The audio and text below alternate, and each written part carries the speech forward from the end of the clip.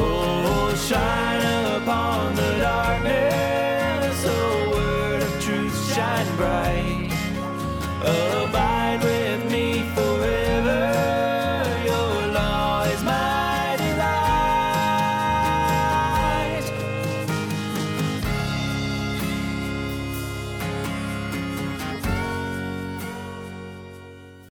Hey everyone, and welcome to Theonomony, where we seek to help the good man leave an inheritance to his children's children. Not just his children, but his grandchildren. This is Jeremy Collins, the host of Theonomony. Thanks for joining me for this episode of the podcast this week.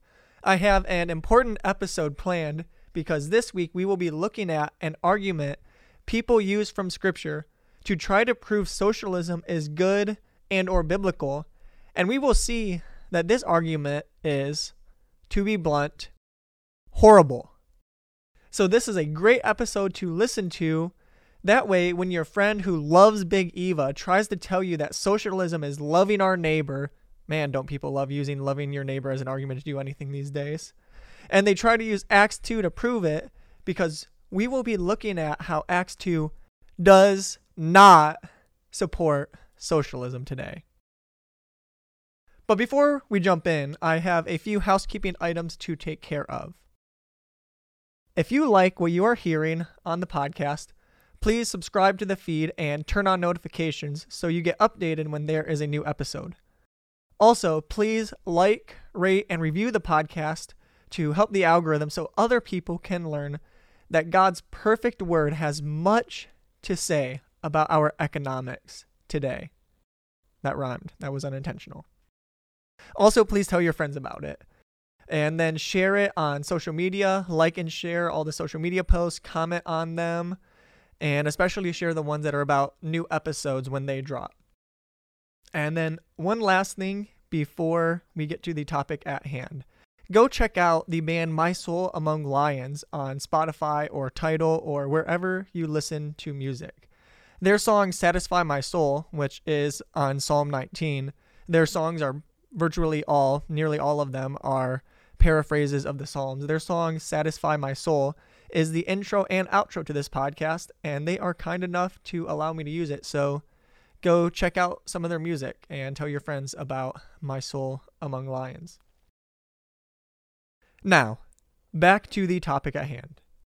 You may be thinking, Jeremy, didn't we have an episode refuting a supposedly biblical argument for socialism just like a month or two ago? And the answer to that question is yes. That was episode 7, titled Caesar, Care for the Poor, and Socialism. If you have not listened to it, you should go back and listen to that one after you finish this episode. Both episodes respond to different ways people try to use Scripture to support socialism and explain how the arguments are invalid. That episode refuted the argument that we all have to care for the poor, including Caesar, and since his income comes from taxes, he cares for the poor by giving tax revenue to them. Thus, welfare and socialism are biblical, or so the argument goes. So that episode covered responding to that. If you want to check it out, go listen to that as soon as you're done with this episode. And then this episode will cover Acts 2 and how some people use this passage to supposedly give a biblical example of socialism. However, this will not be the last episode where I respond to and refute arguments that supposedly prove that the Bible specifically and Christianity in general support socialism. There are a lot of these false claims out there, so I have a lot of content for future episodes on this topic. But enough about past and future episodes. You're listening to this episode right now, so this is the one you're interested in at the moment, and let's get to it. So if you have heard any argument for how Scripture supposedly supports socialism, chances are you have likely heard that Acts 2 does. In my experience, and experience is not our final authority because we don't hold to standpoint epistemology here or standpoint theory, but regardless, in my experience, This is one of the most prevalent arguments for socialism from the Bible. The argument is that the early church practiced socialism from the earliest days and years of its existence, right from the beginning of the book of Acts, even before Paul's conversion. If the church did this so early in its existence, and the Bible describes how it did so, without saying it was wrong or otherwise sinful, then socialism must be biblical, and thus it is a good thing that we should be working towards. So let's dive into the text and see exactly what in the passage they use to support their claim, and how this section of Scripture not only does not support their argument, but actually supports private ownership of property. So the context of this passage is that Peter just gave his sermon at Pentecost, and 3,000 people were converted to Christ. 3,000 people repented of their sin and placed their faith in Christ and his atoning death and resurrection. So let's read starting in verse 41 to catch the end of that part of the chapter, and then we will go all the way to the end of the chapter at verse 47. So, starting in verse 41. So then, those who had received his word were baptized, and that day there were added about 3,000 souls. And they were continually devoting themselves to the apostles' teaching and to the fellowship, to the breaking of bread and to the prayers. And fear came upon every soul, and many wonders and signs were taking place through the apostles. And all those who had believed were together and had all things in common. And they began selling their property and possessions and were dividing them up with all, as anyone might have need. And daily devoting themselves with one accord in the temple and breaking bread from house to house, they were taking their meals together with gladness and sincerity of heart, praising God and having favor with all the people. And the Lord was adding to their number daily those who were being saved. That was the reading of God's word from the Legacy Standard Bible. So verse 44 is the key here, although verse 45 is important as well to the socialist argument from this passage. Verse 44 says that the believers in Jerusalem had all things in common. They were practicing socialism. They had all things in common. They shared everything. Then we continue to the next verse, and it says that they were selling their possessions and dividing them up according to everyone's need, from each man according to his ability, to each man according to his need. And it's right there in Scripture. Socialism is biblical. Not so fast, Carl McSocialism face. For starters, I could cross-reference this passage with many others to help this case. But let's not do that. Let's stay in these verses right here and in other passages directly related to them. This passage says that these believers had all things in common. Does this mean that no one considered anything his own possession and everyone considered all things owned by the collective? The socialists twisting this passage would probably say so, but that is not the case. As we look at the next few chapters of Acts, especially in Acts 5 with Ananias and Sapphira, we see that this is not the case.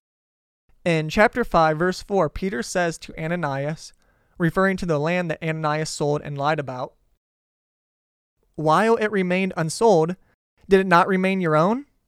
And after it was sold, was it not under your authority?" So from that, we see that this idea that everyone in the Jerusalem church considered their property to be collectively owned is untrue.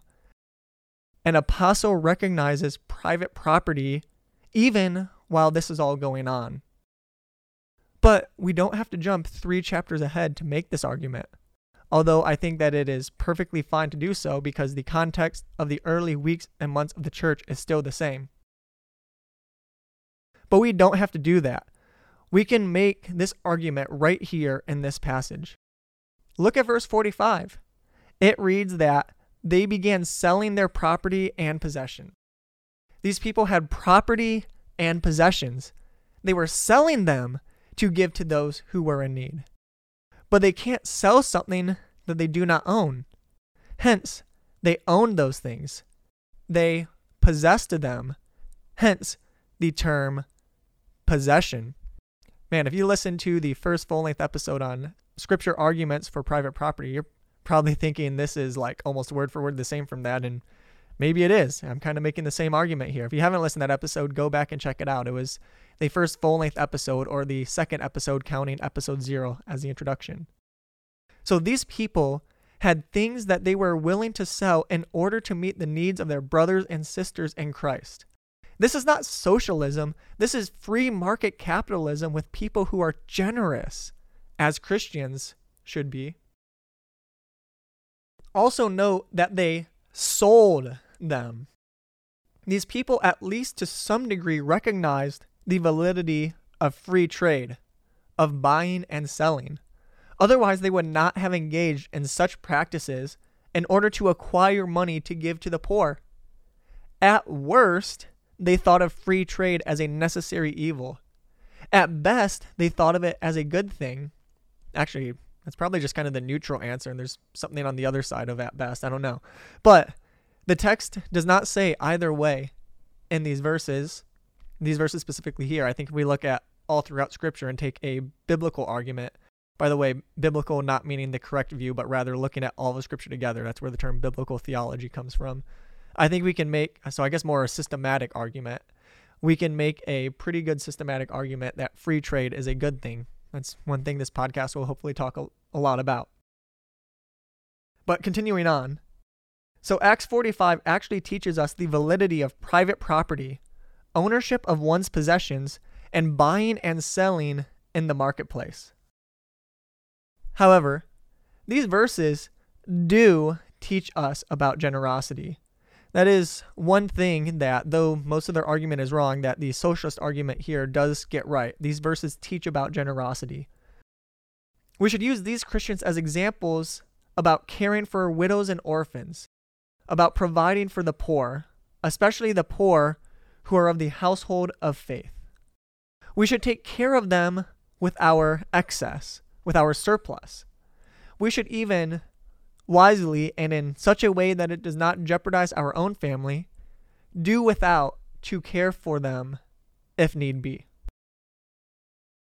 This passage is not teaching us that we are to own everything in common and no one should think of what they have as their possessions alone, but rather the shared possessions of everyone. Instead, we should look at this passage and come away seeing the beauty of our private possessions in that we can use them to help take care of the poor, not just to take care of ourselves and our family, but even to take care of other people, starting with fellow Christians. This is where the passage really reminds me of Ephesians chapter 4, verse 28. We see there that Paul, under the inspiration of the Holy Spirit, says, "He who steals must steal no longer, but rather he must labor, performing with his own hands what is good, so that he will have something to share with the one who has need." The one who used to be a thief, now as a believer, should work hard to earn an income and be able to pay back those he stole from and help those in need. This passage teaches us that we should not be selfish with our possessions. We should be generous. But, contrary to what some Christians think, that doesn't mean we should give away money until we are just below the poverty line and try our best to stay there, no matter how cool and radical these people may tell you that idea is. Also, vital to our understanding of this issue is that care for the poor should be done by the family and church spheres of sovereignty, not the state sphere of sovereignty. The state, the civil magistrate, is the bearer of the sword on evildoers. It is the minister of wrath, whereas the church is the minister of mercy.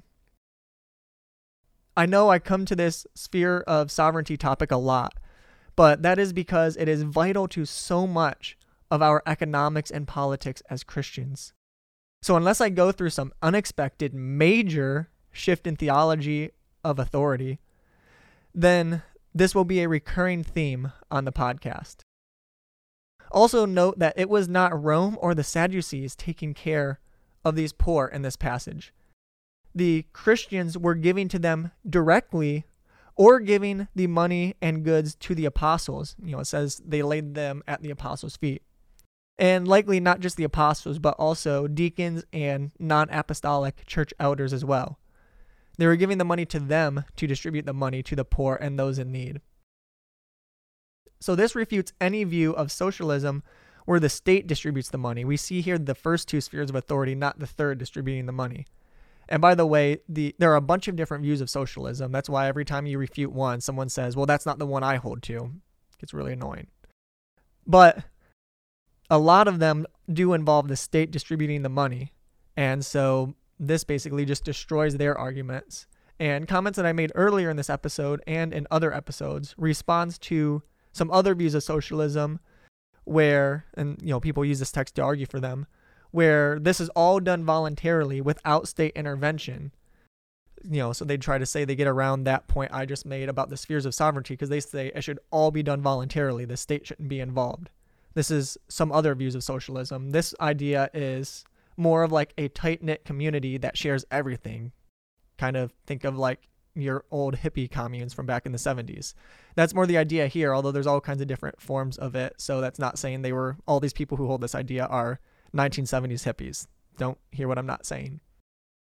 But either way, both of these views of socialism, whether by state intervention or by direct giving with no state intervention, both of them forget about the depravity and wickedness of mankind. They have to view man as inherently good rather than inherently evil so that he does not abuse the system, which of course happens when socialism is put into practice. Another point to note here is that many of these Christians may have been so willing to sell their land and give it away is because they knew the destruction of Jerusalem that was coming. Jesus predicted it already in his Olivet Discourse. Now, I'm sure they didn't know exactly what was coming, but they knew something cataclysmic that would cause them to have to flee Jerusalem was coming.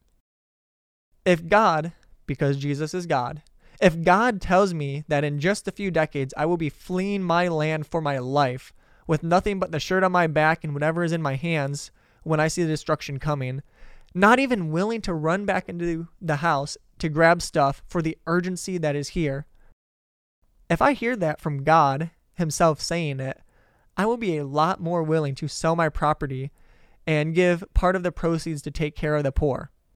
I would be giving what I cannot keep long term to help those who would otherwise be without. So to not interpret this passage and this selling of property without considering AD 70 is to fail to take the entire context into account in our interpretation. And then we're getting close to wrapping up here, but I want to read most of a paragraph from John Calvin in his commentary on this passage.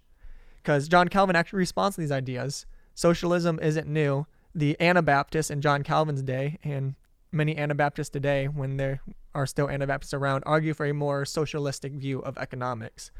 So Calvin says, if you have Calvin commentaries, I'm using the 1995 Baker edition. It's on page 130. But this place hath need of a sound exposition because of fantastical or fanatical spirits, which do feign a commonality or participation together of goods, whereby all policy or civil government is taken away. As in this age the Anabaptists have raged, because they thought there was no church unless all men's goods were put and gathered together, as it were, in one heap, that they might all one with another take thereof. Wherefore, we must in this point beware of two extremes. For many, under color of policy, do keep close and conceal whatever they have. They defraud the poor, and they think that they are twice righteous, so they take away no other men's goods.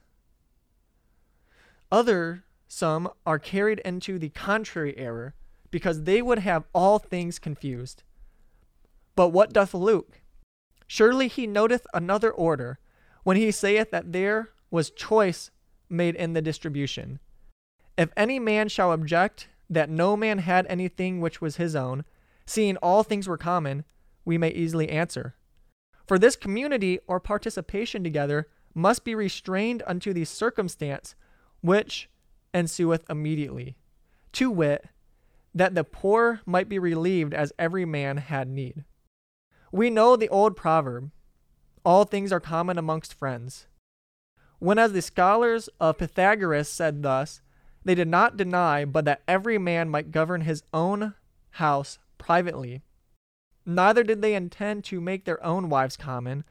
So this having of things common, whereof Luke speaketh, and which he commendeth, doth not take away household government, which thing shall better appear by the 4th chapter, whereas he nameth 2 alone, which sold their possessions of so many thousands. Whence we gather that which I said even now, that they brought forth and made common their goods in no other respect, save only that they might relieve the present necessity. Now, one last thing on this passage. As a good Calvinist, isn't that funny to say right after reading John Calvin, although he would have hated the term, so let's use this term instead.